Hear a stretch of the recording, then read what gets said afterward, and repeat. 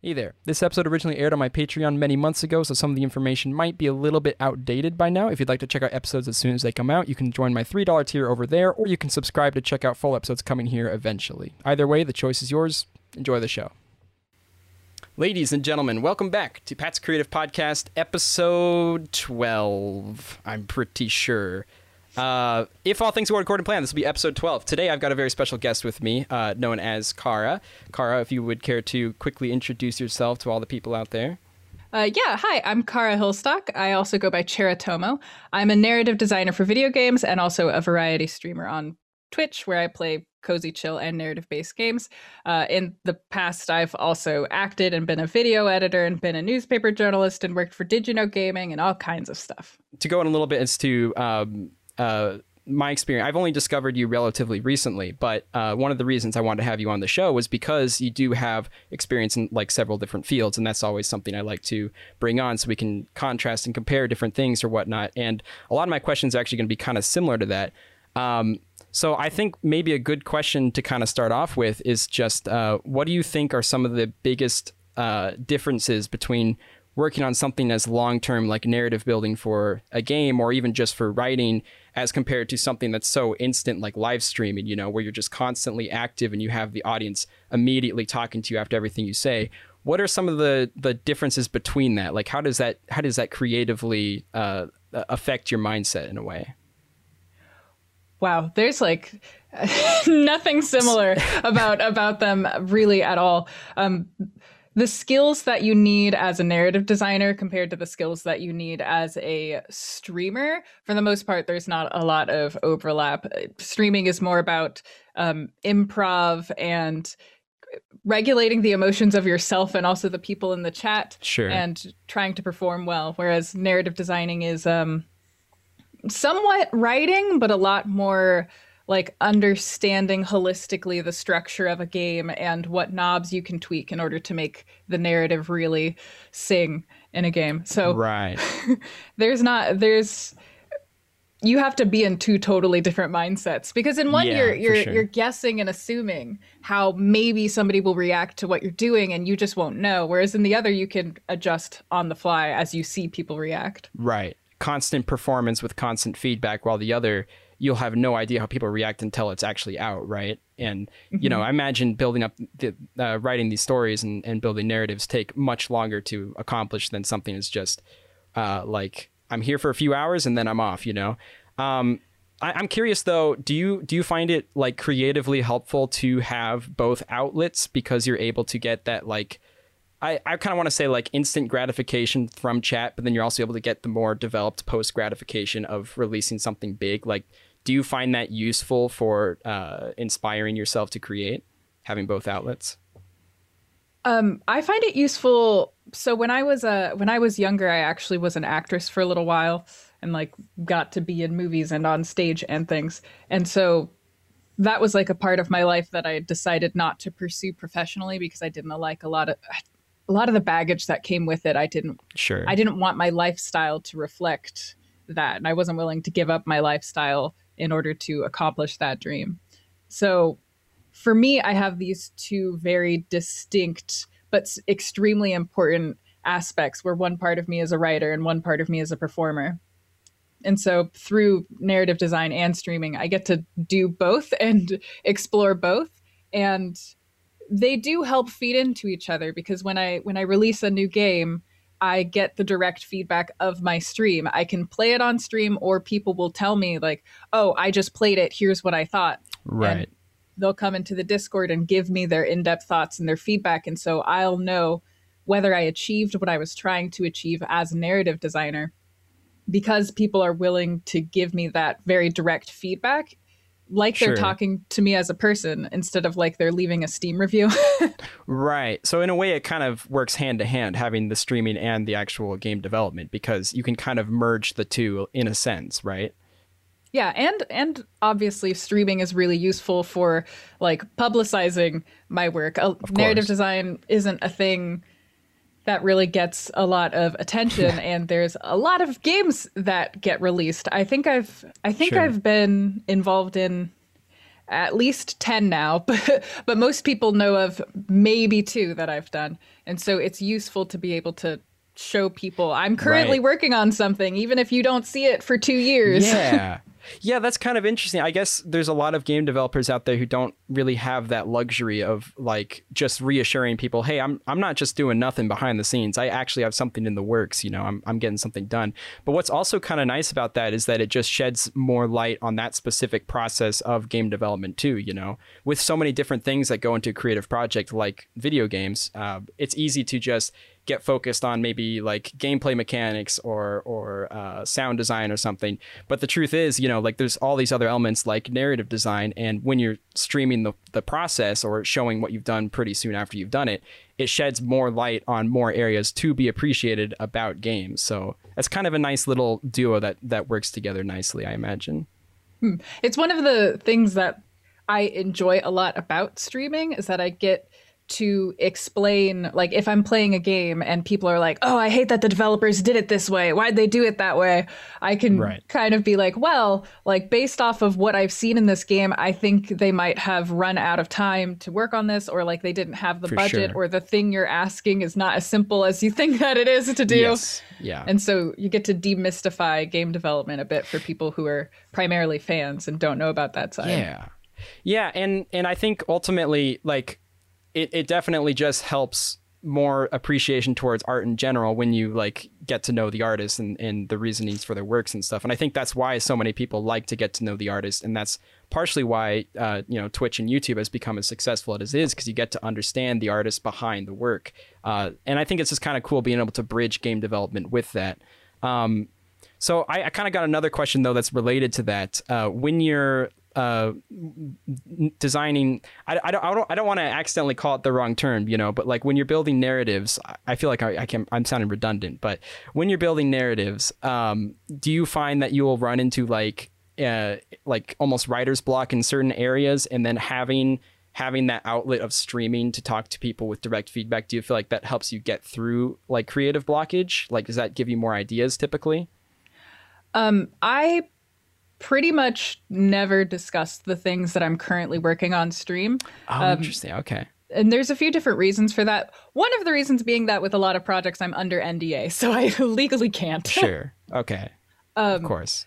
But for me, when I'm, depending on the narrative that I'm working on, if it's one, so I make my own games under Illiseed where I have like the entire creative control. Because when you're working with other companies, the amount of creative control you can have like dramatically varies. Exactly. Yeah. Yeah. And so for my own games, I make them more as creative outlets for me and less as like marketable games that I want to like sell and see them be really successful. So I try to actually stay away from people's thoughts on what they think that a game would be. There's a lot of just, you know, there's that study that they did where they found out that like when you ask people what kind of coffee they like, they all are like, oh, I'd love a rich dark roast. But when you actually see what kind of coffee they buy like light flavored like breakfast coffee. Right. And people don't actually know what they want until it's in front of them. So I like feedback after the fact, or when we're like testing and like, you know, I'll run it by people like, do you understand what I'm communicating here? Right. But I don't like having too many voices in my head when I'm trying to make something that's supposed to be my own. And that makes sense too, because you already have to deal with so many voices in your head when you're working with someone else's work, you know? So I totally get having that distinction between this is actually mine and I'm going to continue to do what I want to do with it, while over here, this is for people bossing me around. That's work, you know? Like, well, kind of, they're just two different. Like the process of collaboratively making a game is just an entirely different skill set than the process of like, I am an auteur and I have complete control over how this game is going to turn out. And I can tell like musicians or artists what I would like them to do and make sure that actually comes out in the end. Whereas when working with like other teams, there's varying degrees of collaboration, but usually there's other people inputting ideas and you're balancing like, do we have time to tell this piece of story, or should we get to the gameplay? Like, does this create a lag in the pacing and that kind of thing? Yeah.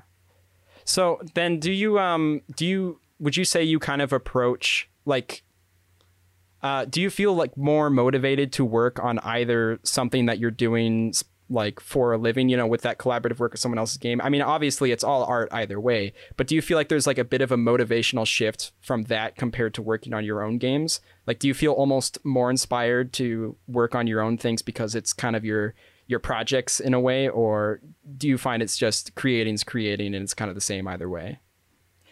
I think it really depends. For me now, I'm very I'm very lucky. I've been working in games for 8 years now. Wow. So congratulations. thanks.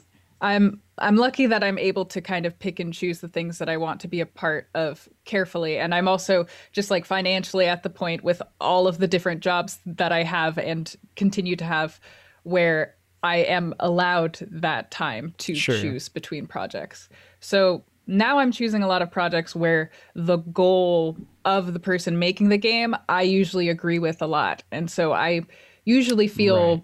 pretty enthusiastic about what we're working on. Although, yeah, with my own personal projects, there's a sense of urgency there.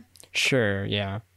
I usually make them in between other projects. So it's like, gotta get this done. And also, like, Right. I really have something to say. That's why I'm making this. So I really gotta Sure. get it out there.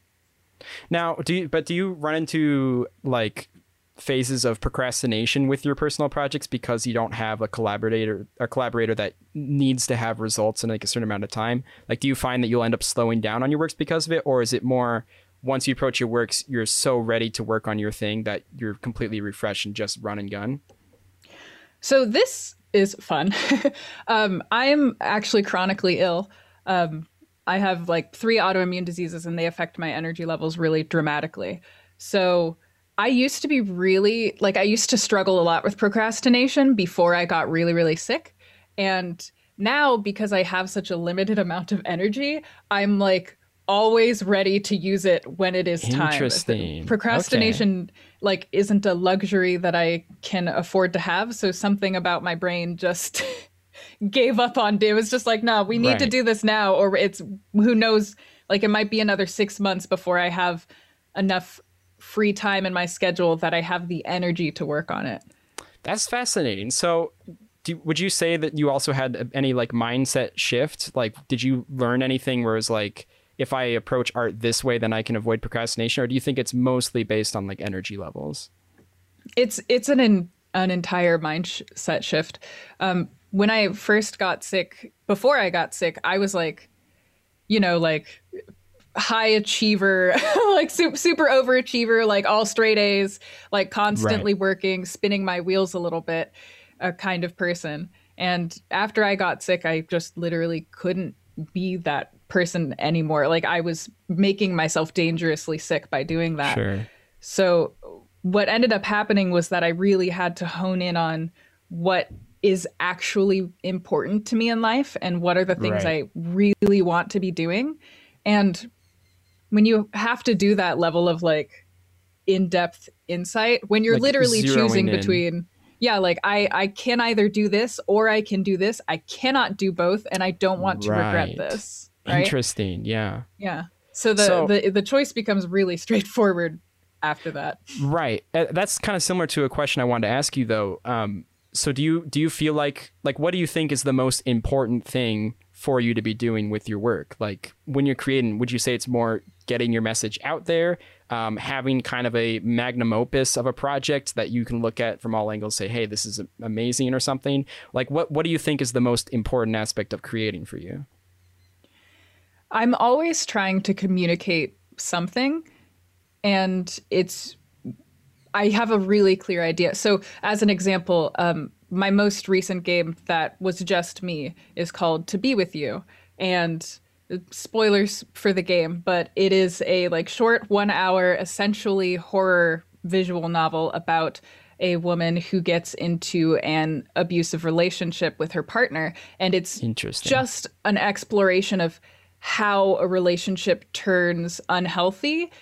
And if you play through the game once, there's a director's commentary where you go back and you replay it, and I like highlight moments where like manipulation is occurring, and I explain how it's occurring and like why the characters are responding in this way. And that was like, I really wanted people to understand the feeling of being in an abusive relationship and like understanding how gradually it gets there and what happens to somebody's mind as they're in it, so that hopefully there are people out there who could play that game and like gain the insight without having to literally live through it. Like you live through it in a safe environment. And to be real with you, like there's been a lot of people who've played the game and a lot of abuse survivors who've played the game and like end up really shaken afterwards because of how evocative and accurate they feel it is. Right. And it's kind of different than movies too, because video games is such an interactive media that you can't help but feel a more personal attachment to the story that you're living, you know? So I imagine like, I don't know, I think there's something very beautiful about using video games as a medium to share a message, because you have that interactivity, you have that personal note to it that you don't exactly have with other mediums. I really believe that games are like the number one way that we can teach people like essentially teach people wisdom, teach them life lessons without having to put them through the pain of like what we went through. So the game, like, just heads up, the game is really like rough to play through, but like everybody who's played it so far, I haven't received any negative reviews. Everybody's been very positive about it and saying that it's very helpful. So ultimately, I view all games in that way, where they're direct experiences where you can make somebody feel a certain way and expand like their lived experience without them literally having to live the experience. Right. Yeah, and it's so interesting because games also are extremely accessible to the point where you can deliver these kind of experiences to a very wide range of people, you know, especially every day more and more people are getting more interested in games, that it feels like the perfect medium to broaden people's understandings about certain situations just through literally putting them in those shoes, the shoes of those people, you know? So yeah, I think that's awesome, an awesome way to approach game design or whatnot. And I know like this is going to sound pretty normie probably, but coming from an indie developer or talking to an indie developer, but one of the first games that I really felt like I was in the shoes of another people and it kind of broadened my understanding of how games could deliver a message was Undertale, which it feels weird me even saying because I understand that's such a normal response, but the game really made me approach my thought process on games differently because of the way it was able to make me care so much about characters around me and understanding other people and other perspectives better because of that game. So I definitely think there's a lot of power to be had with an interactive medium such as video games and sharing stories and broadening people's understanding of things. So just to kind of go back around to what we were originally talking about, would you say that's the most important thing then is being able to deliver your message, or as you say, give wisdom through interactive mediums? Yeah. Okay. Yeah, cool. that's my jam. Awesome. Okay, so then another question I wanted to ask is basically like in game development or even in streaming or something like that. It's kind of a interesting nebula for people who are not into it, right? Or not in the industry, because you see it everywhere. You see streams quite frequently. A lot of people watch streams for hours, and you see video games everywhere and you play them. But it's kind of hard to imagine the troubles and struggles that go through with making them, both with performing live to an audience and creating games. So all that to say, my question is, in any of your fields of creation, what do you think are some of the like troubles and struggles that you didn't originally anticipate that you would run into, but might be good for other people getting into the industry to understand, like some things you wouldn't expect? So with streaming, I I feel very strongly about this. I like really, really want people who are considering becoming streamers to take the time when they first start streaming to figure out what the actual stream part of streaming means to you. Like, what do you want from this experience? Because streaming can very rapidly start to feel like it's out of your hands. Like, there's a lot of expectations. There's a lot of ideas that other streamers have about what you should do to succeed. There's a lot of weird emotional boundaries between you and your chat that a lot of people don't know how to navigate at all, really. And these are like not things to go into lightheartedly, because if once you get a couple years down the line or a couple thousand followers down the line, it's hard. It's hard to pivot and be like, actually, I'm changing the norms of this community, or actually, this isn't what I wanted at all. It's hard to even know whether it's what you wanted, because you're getting a lot of like dopamine from from attention from people. And that will very easily blind you to why you're actually doing it and whether it's even healthy for you. Sure. Yeah, no, it's like you want to have that foundation right from the get-go, basically, because it's really hard to build that after so many people are used to whatever their perception of what they think this streamer audience relationship is going to be, right? Yeah, and I've also just found, like, in terms of setting up a chat, like, you need to be the person who states your boundaries. Like, you need to say, like, we have no backseating here, or, don't comment on my appearance, or whatever your thing is that you don't want people to do. You need to get comfortable just saying that to your audience verbally, just communicating that. I see a lot of like new streamers getting really frustrated that people on Twitch don't know the specific norms of their particular stream. And that's because it's your job as a streamer to communicate those norms, because the norms are different between everybody. Yeah, and especially with something that's so new as streaming. I mean, it's hard to see streaming as new at this point because it's everywhere. But something as a medium as new as streaming, there's a lot of people who still just don't genuinely understand what kind of approach they should take to this entertainment. If you go to if you go to an art gallery and you see a lot of pieces, typically the artist isn't there. Sometimes the artist is there, but a lot of times the artist isn't there. They get post reception through reviews or posts on the internet explaining what their thought process is. When you have something that's so in front of you, though, with active performance that relies kind of both on the audience and the performer, the audience becomes a contributing factor to the art. So if you're not making it clear from the get-go, this is what your contribution shouldn't be, or this is what your contribution should be, then naturally, it's going to be harder and harder to kind of control that as your work goes forward. Exactly. And like your community is part of what you're giving as a streamer, what you're selling. Like your community is part of the experience of people coming to your stream. So you have every right as a streamer to like modulate your community and give them ideas for like what you expect and what you don't expect, and to like kick people out if they're being mean. Of course. I see a lot of streamers who just like feel really bad about kicking somebody out, and I'm like, no, this is for all intents and purposes your house. Yeah. Someone comes in and starts kicking down like your vases, you kick them out of your house. You don't be like, oh, but I don't want them to feel bad. Right. You don't just pick up the vases for them. You're like, okay, you got to go. It's time to leave. Yeah, exactly. Yeah. All right. No so more then vase kicking.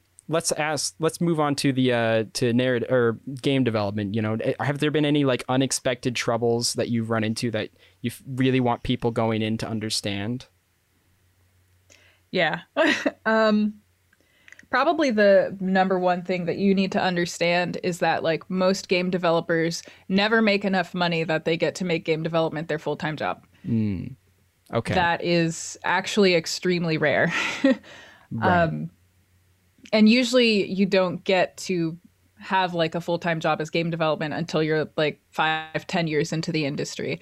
It's just indie game development is not it. You don't earn money. You just like don't earn money. That's the case. That's why most indie developers have full-time jobs, and that's why funding making indie games is so hard, because most people don't get paid for like a living wage for working on the games. Right. They work on it in their spare time and like maybe get like $1,000 or $2,000. A lot of Kickstarters games, for example, people will pay themselves like $1,000 or $2,000 for 2.5 years worth of work. And it's right. So if you're heading into game development, or if you are even in game development right now and you don't feel like you're successful because you're basically making no money, don't feel bad. Yes. Don't feel bad. It's it's pretty normal, even though it shouldn't be. Right. And money should probably never be the form that success takes, right? Like it's very easy, not easy. It's very possible to be creatively successful without being super financially successful with your creation specifically, right? But also I think, when you were talking about Kickstarters earlier, I think it's so easy to look at the indie games where Kickstarters went viral and suddenly all goals are met and whatnot, and then they start making DLC and all these all these popular indie games. But the reality is you know about those because they popped off, and it's something that doesn't happen all the time, right? It's not like you can't just expect to have an entirely funded game to make a game of your dreams just because you've seen it happen to a select other games, And I imagine that could be a misconception going in. Very much so. But honestly, even with like Kickstarters that go that viral, people assume that the people making those Kickstarters are making a lot of money. And the majority of the money that's being spent in those viral Kickstarters is being spent on like the actual budget of making the game or marketing the game or publishing the game or buying, like most of it doesn't go to the devs. Right. So even though it might look like you always see people being like, oh, they had like $2 million, where'd that all go? And it's like, we can very easily tell you where it all goes. First of all, like 30% of it goes to taxes and Kickstarter fees. So first of all, right. That's there's a lot of things people don't think about. An important thing, yeah, like those sites, they're not. It's not like all the money goes to you, that otherwise they wouldn't exist, So that's something. Yeah. Man, it's weird because I don't even normally like think about that when I see all the numbers and all the goals reached. But it's like you're right. So much of that doesn't even go to the developers. It goes directly into the game. Yeah, so I guess or into making the merch for the Kickstarter rewards, which is usually way more expensive than people anticipate. Right. Yeah. Because getting a distributor for merch can cost way more than just buying a shirt in a store, right? Like it's tough from what I understand. Yeah. The more you buy, the cheaper it is. But that's like, it gets into the thousands of dollars to buy a couple hundred keychains just to send them to your backers. And then you're paying for shipping, you're paying for the packaging, you're paying for the time spent that shipping all that stuff out. And also the hours that people don't think about where you're trying to wrangle your Kickstarter backers into giving you the information that you need to send them the stuff. There's a lot of extra work that people don't often think about. So then would you, in general, would you recommend crowdfunding as a good method of getting your game off the ground, or is there other avenues you would recommend over that, even if it's tricky either way? So I have run a successful Kickstarter myself.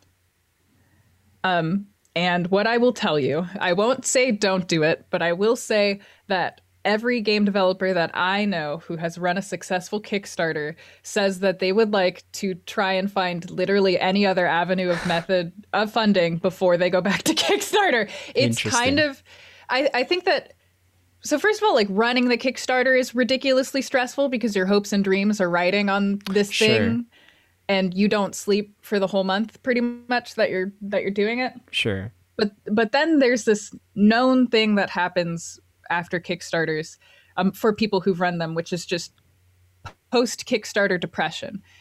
And I don't know why it happens, but for months, people can be extremely depressed. And you also have the burden of now, like however many people backed your successful product, you have the burden of all of their hopes and dreams. Yeah. And you feel so stressed for the entire rest of development because you're always like, I hope that this meets up to what their expectations were and that they didn't invest in me and my project only to be disappointed. It's a kind of a mental nightmare.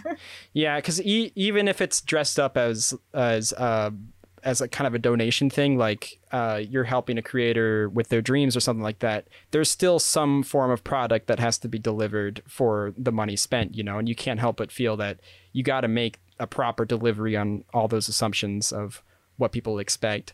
So if Kickstarter might not be the best place to start off, then do you have any other advice for people who are trying to get funding for the game, or maybe some other anecdotes that might help them? There's a lot of different ways now that people can pursue funding, now that game companies have become more friendly towards indies. Sure. I would look into getting a functional, good, solid demo of your game and like a really good marketing trailer and shop that around. Like try to gain interest not only from other people like going to cons and shopping your game out there, but try to get meetings with large game companies and be like, or publishing houses, would you like to sponsor this game? Like, would you like Sure. to invest in this game? Some people, to be honest, go the route of doing Kickstarter first. And some publishers even ask you to do this. Some publishers will be like, if you can get 50% of the funding through Kickstarter, then we will agree to fund the rest of your game. Interesting. So sometimes people use crowdfunding to gain attention so that they can then go to a publisher and be like, would you mind ponying up the rest of the money? Look Right. at how much of a demand there is. Right. Wow, that's fascinating. I would have never guessed that, but it makes so much sense once you explain it. Like understanding like, hey, there's actual interest for this game or whatnot. Well, and especially like you mentioned Undertale, when Undertale was kind of a watershed moment for the game industry at large, realizing that indie games were kind of a big deal, and B, Right. cozier, like more feelings oriented games Yeah. were a market that people were ready for. Yes. People Yeah. wanted to get it. So there's lots of like newly emerging markets that publishers have traditionally ignored that now they're very interested in, and like Right. hyper niche markets where Yeah. like you get maybe like one game every 5 years and the publishers Right. are now interested in serving this niche market. Right. Yeah. Now, to kind of continue from that, you know, with kind of this boom of indie games that we're going through, do you feel like it's almost having a negative effect in the sense that the market's becoming more oversaturated, or do you feel like that's still not something to be super concerned about?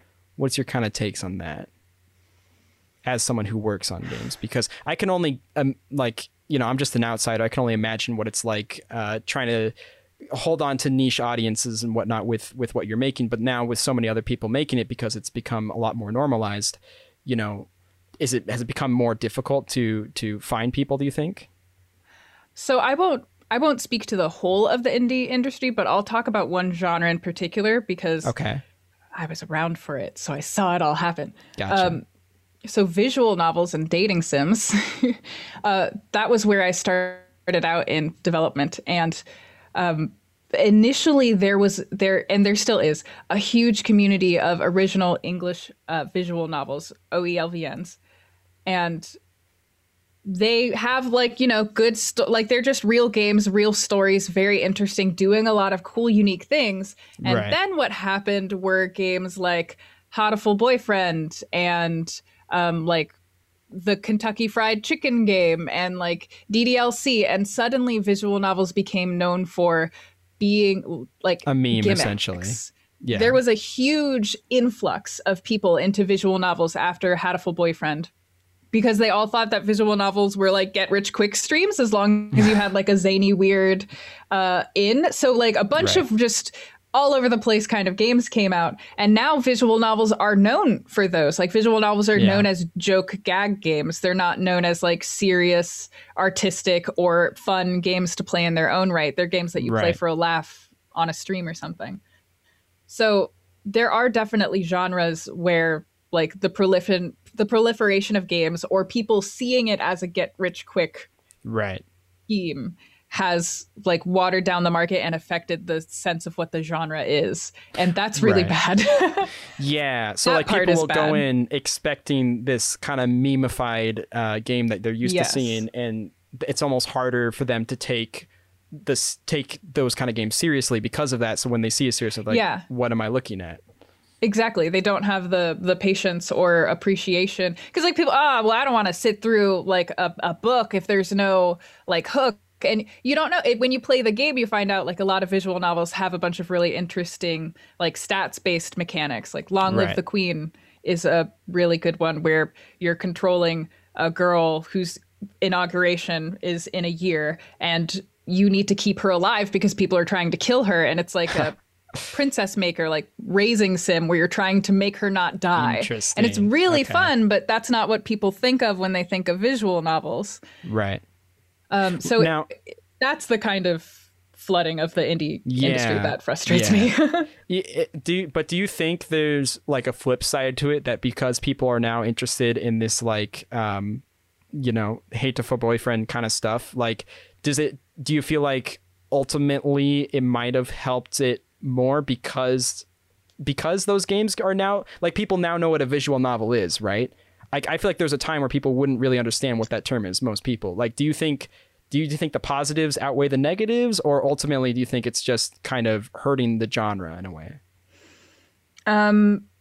So going off of my own experience, because like my ability to get hired was impacted by these market trends. Sure.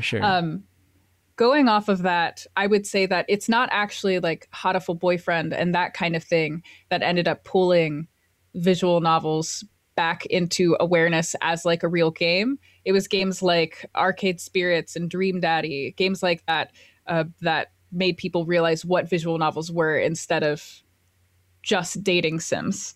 Right. So for the period of time in between when people were like, oh, visual novels can be other things and visual novels are chaos, for that period of time, it was very bleak. It was extremely bleak. Right. Okay. It was a hard time to be a visual novel developer. Okay, so let's stick on visual novels for a little bit, because I'm so fascinated just by translating something that's so story driven that you're used to like reading books for or watching movies with, into and incorporating with that, like I said earlier, the personal aspect of you actually controlling the characters and making choices in the game.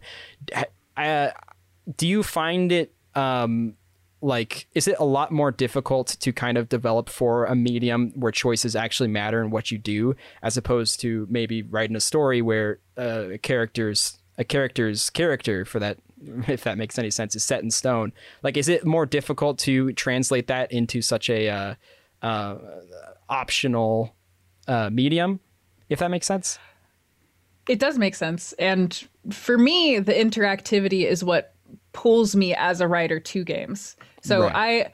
I had and I have still a whole career as a writer that's outside of narrative design, where like I worked for DigiNote Gaming, I was a newspaper journalist, I had all these things going on. Sure. And what I like about game writing specifically is that you're creating an entire experience through the interactivity, and you need to figure out ways to use this interactivity and incorporate it into the emotional experience of the story that you're telling. And like, that's what I'm all about. That's like what all of my games are about when I make them. Not everybody is that way, but for me, I feel alive when I consider how the interactivity can affect the impact that the story brings. And so I wouldn't say that it's hard, because it's the thing that I really like. Right. Okay. So it's the main drawing to what you do, is like being able to figure out how you can deliver that message in that way.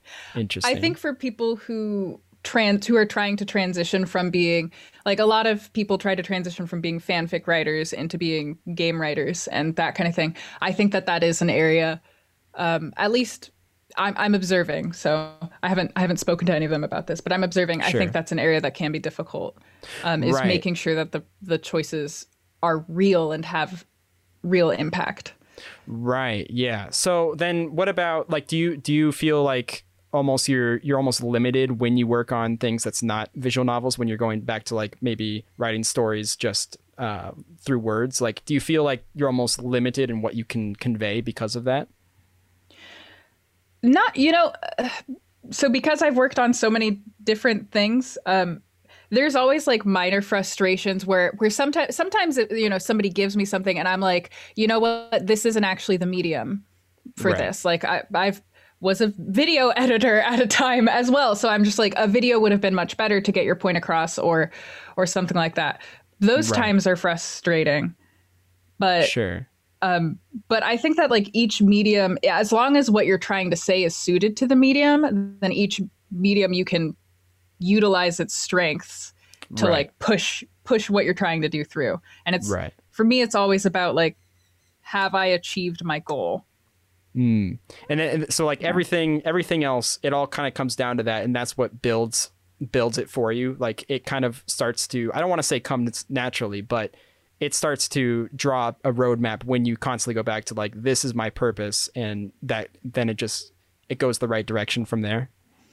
Yeah, for me it's a guidepost, and it's the question I ask as whatever I'm working on, like, am I achieving the goal of what I or the person who hired me wants for this piece? Sure. And it's easy to, I view writing as the same way that some people view drawing, as like a main skill with a bunch of sub skills underneath it. So with drawing, you might have like perspective and then shading and then anatomy. And with writing, I think that you have dialogue and then pacing and then story structure and stuff like that. It's like adjusting the different dials depending on which genre of writing you're in. So newspaper articles and YouTube scripts and plays versus games are all, you got to tweak the toggles on all the different things as you're going. Right. They've all got different requirements. So, and that's a perfect segue into another thing I wanted to ask you. When making narratives, is there like an individual part that you find the most important for story building specifically, such as do you find having well-developed characters being something that drives the rest of the story, or like what are some of your like kind of almost do's and don'ts when building a story that maybe you get annoyed by when you see other narratives out there that don't follow that structure, or just things that like, you hold on to make it fleshed out? This is very, like I said, I analyze narratives on my stream, and like Sure. I do narrative analyses on my Patreon, and like you will very quickly find out which things bother me. But for me, I just get, I hate padding so much in stories, For sure. especially games, when it's like, oh, you're wasting hours of my life, and if you had just cut this out, your story would have been so much better. Like that's my berserk button for sure. But Right. As far as me creating my own stories, I'm a heavily character-driven writer. As long as it's a fictional story, so. Right. All of my stories come from fleshing out the characters really deeply and then just like setting them free with specific parameters about whatever situation they're in. The rest, it kind of sets up naturally once you have complexity in characters, because of that complexity, you're naturally going to see how they interact with other characters, and a plot just kind of presents itself from that, I feel. Do you get like really bothered by a lot of pop culture movies because, they don't always... They have a lot of agendas, right? It's not always specifically about telling such a good story. Like, do you have to like stop watching maybe some popular movies because of that, or? Yeah, all the time. I actually, I don't often watch TV and movies just because a lot of the ways, oh man, they're just really into like shocking you. They just really want to like, they're more into spectacle, I guess, than they are into telling really Absolutely. good stories. A lot of the times, not all the time. Yeah, but into a lot of explosions and plot twists, basically. Mm-hmm. I actually, because I'm a writer, I end up really orienting myself towards the extremes of the spectrum. So I like really, really wild things. Like I love Bollywood. I love K-dramas. I love like, comically bad movies like The Room. Right. Because they're stories where people will just do the thing that's wild because it's fun, and I'm like along for the ride. I'm like, yeah, like Definitely. She's in a coma now and her sister's replacing her, and like that man just jumped off a building but he's safe because it was on fire. It doesn't make sense, don't worry. Yeah, it's almost like a release, right? Because you don't even have to bother thinking like, oh, this is not structurally sound. It's like, oh, I know what I'm getting myself into. Like I can just watch something without thinking about it. And I'm sure as a writer, it's really hard to indulge in those things without thinking critically about it, right? Mm-hmm. So I can imagine that's just relaxing to be like, I don't even care. They're just doing whatever, and that's what they're supposed to do. It's fine. Well, so that's the thing, is that like as a writer, I often just like I pick up on where games and movies and stuff are going really quick, and so I really hate spoilers for that reason, because somebody can say the tiniest little thing and I'll be like slot that into the structure of the narrative and be like, oh, well, then that means that they're going to do this at the end, because that's the only Suddenly thing that you know makes the sense. whole trilogy. Yeah. Whereas sure. like with K-dramas or Bollywood, you just literally don't know where it's going to end up. Like you start the movie in one place, and then 15 minutes later, there's ghosts prowling the floor, and the reincarnation of your dead mother is trying to seduce your boyfriend. And you're like, oh, didn't know this was where we were going to end up today, but yeah, it's a good time. It's something that's actually fascinating. You know, it's so many movies come out today that when you understand how narratives work and whatnot, that when you watch, you just think like, okay, this is just not interesting to me because it's so by the books. It's so by following the lines that anything, even if it's only fascinating because of worse elements, at that point, is it even worse anymore? I mean, if it's something that actually fascinates you, that's more than you can get with a lot of modern movies. You know, I will say, like, I'm not a huge Marvel fan, so I'm not very fascinated by a lot of Marvel movies. But then I watched this one bizarre non-Western film, and it's so something I'm not used to that I find it way more intriguing than watching something that, you know, hits the blockbusters and reaches millions of people, you know. I will say, like, a very good indication of where I'm at with this is that I went to go see the preview of the latest Star Wars movie that came out, the one that everybody hated, and I was living the whole, like, I loved it because I just was like, oh my god, they're doing this now, oh my god, they're going here. Like, it was like I was on a roller coaster ride, and I was just so down for it, and I left and I was like, that was a bad movie, but I am like, it's my favorite one. I can't tell which one you're talking about because that description seems to fit most of them. But what Rise of Skywalker is Rise. Okay, right. Gosh, that was a year ago. That feels like an eternity ago. Yeah, because you keep thinking like, well, surely they're not gonna do this. Oh my gosh, they did it. That's crazy. Yeah. I totally understand that.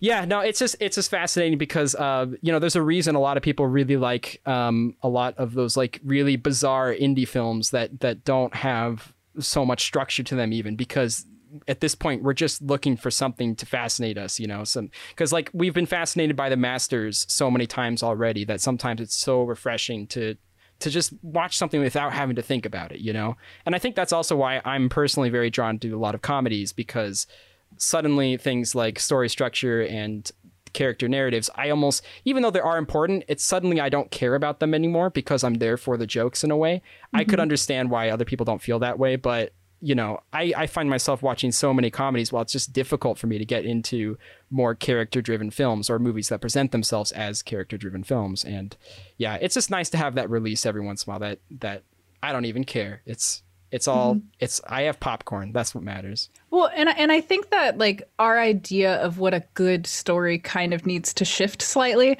because sure, a lot of people think of good stories and they think of like following some kind of prescribed formula, like, why didn't you do it this way? It makes more sense. When I think a good story is if you've achieved the objective that you were trying to do. So for me, a comedy doesn't have to have a really good, solid story because its goal is to make you laugh. And if having a better story would have made the movie funnier, then it's a valid criticism. But that's my cat. But if it's not a factor that's going to help you laugh more and make the movie funnier, then I don't think that it's something that like factors into it being good. It kind of goes into the padding factor. Should I do you want to show it on camera? Could it be Pumpkin? A special guest or? Sure, Pumpkin. Well, if she lets me. She's the one in charge. Hey, Pumpkin. Oh my gosh, that is. Oh, it's so big. It's adorable. Yeah, she's old. She's 12 years old. Wow. She like sees my plate with yogurt on my table and she's like, I want it. I think this is the first animal guest I've had. It's a big honor. I haven't been the presence amongst someone as in charge as a cat. As in charge, as demanding. Yeah, it's like royalty.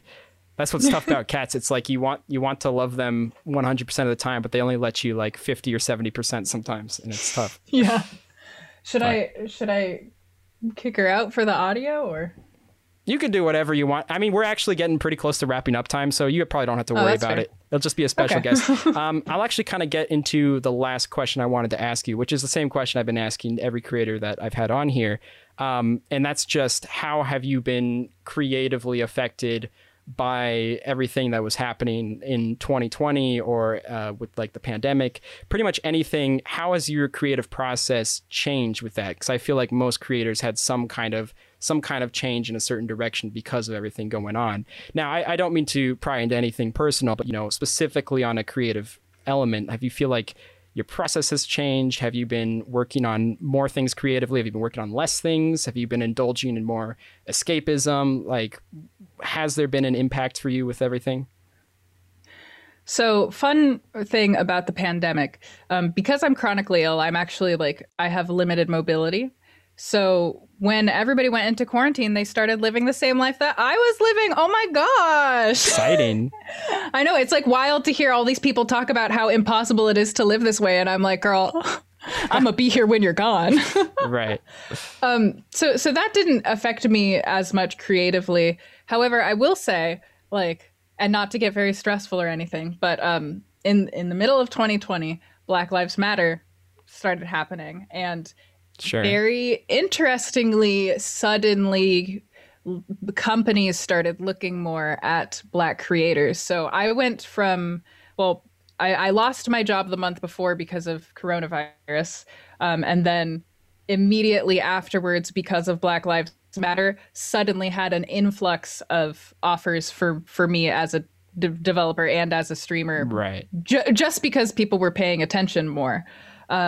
So that like impacted me extremely heavily creatively, because I've been operating this whole time thinking that like I must not be skilled enough to get to the opportunities that I was wanting because they weren't coming, even though I was putting myself out there.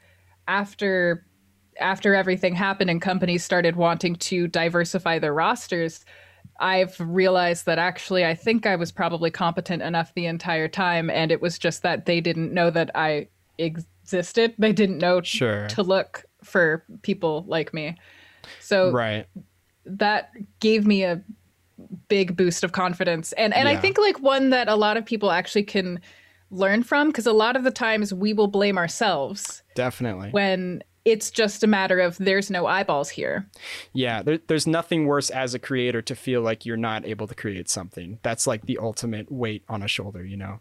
Yeah. So like you'll stumble across like artists on Twitter all the time, for example, who have incredible art and just no following, and they feel like they're terrible artists because they don't have a following. And it's like, wow, well, let me tell you, that's not the problem. The problem is a matter of reach, not a matter of you being unskilled or bad at this. It's like the odds are unfortunately against you from day one, you know, going into any kind of creative field. It's hard to just get noticed, I guess. But yeah, no, I'm glad that it's had kind of a positive effect in a way, you know. Did you feel more motivated to work on things because you now were getting noticed more, or was it just kind of like business as usual? There was, well, you know, I wasn't not mentally affected by the Black Lives Matter protest as a mixed Black lady in America. Right. So like it was a very odd balancing act of like, oh yay, like this is happening, but also like, why is this happening now? And like, what should I like? Is it appropriate for me to? How do I do this? Yeah. So now that it's been 6 months, I can say that like I found the balance for where I need to be like mentally healthy and operating in this chaotic world and going forward. But at the time, it was really rough. Yeah, I can imagine. It took me a while to figure it out.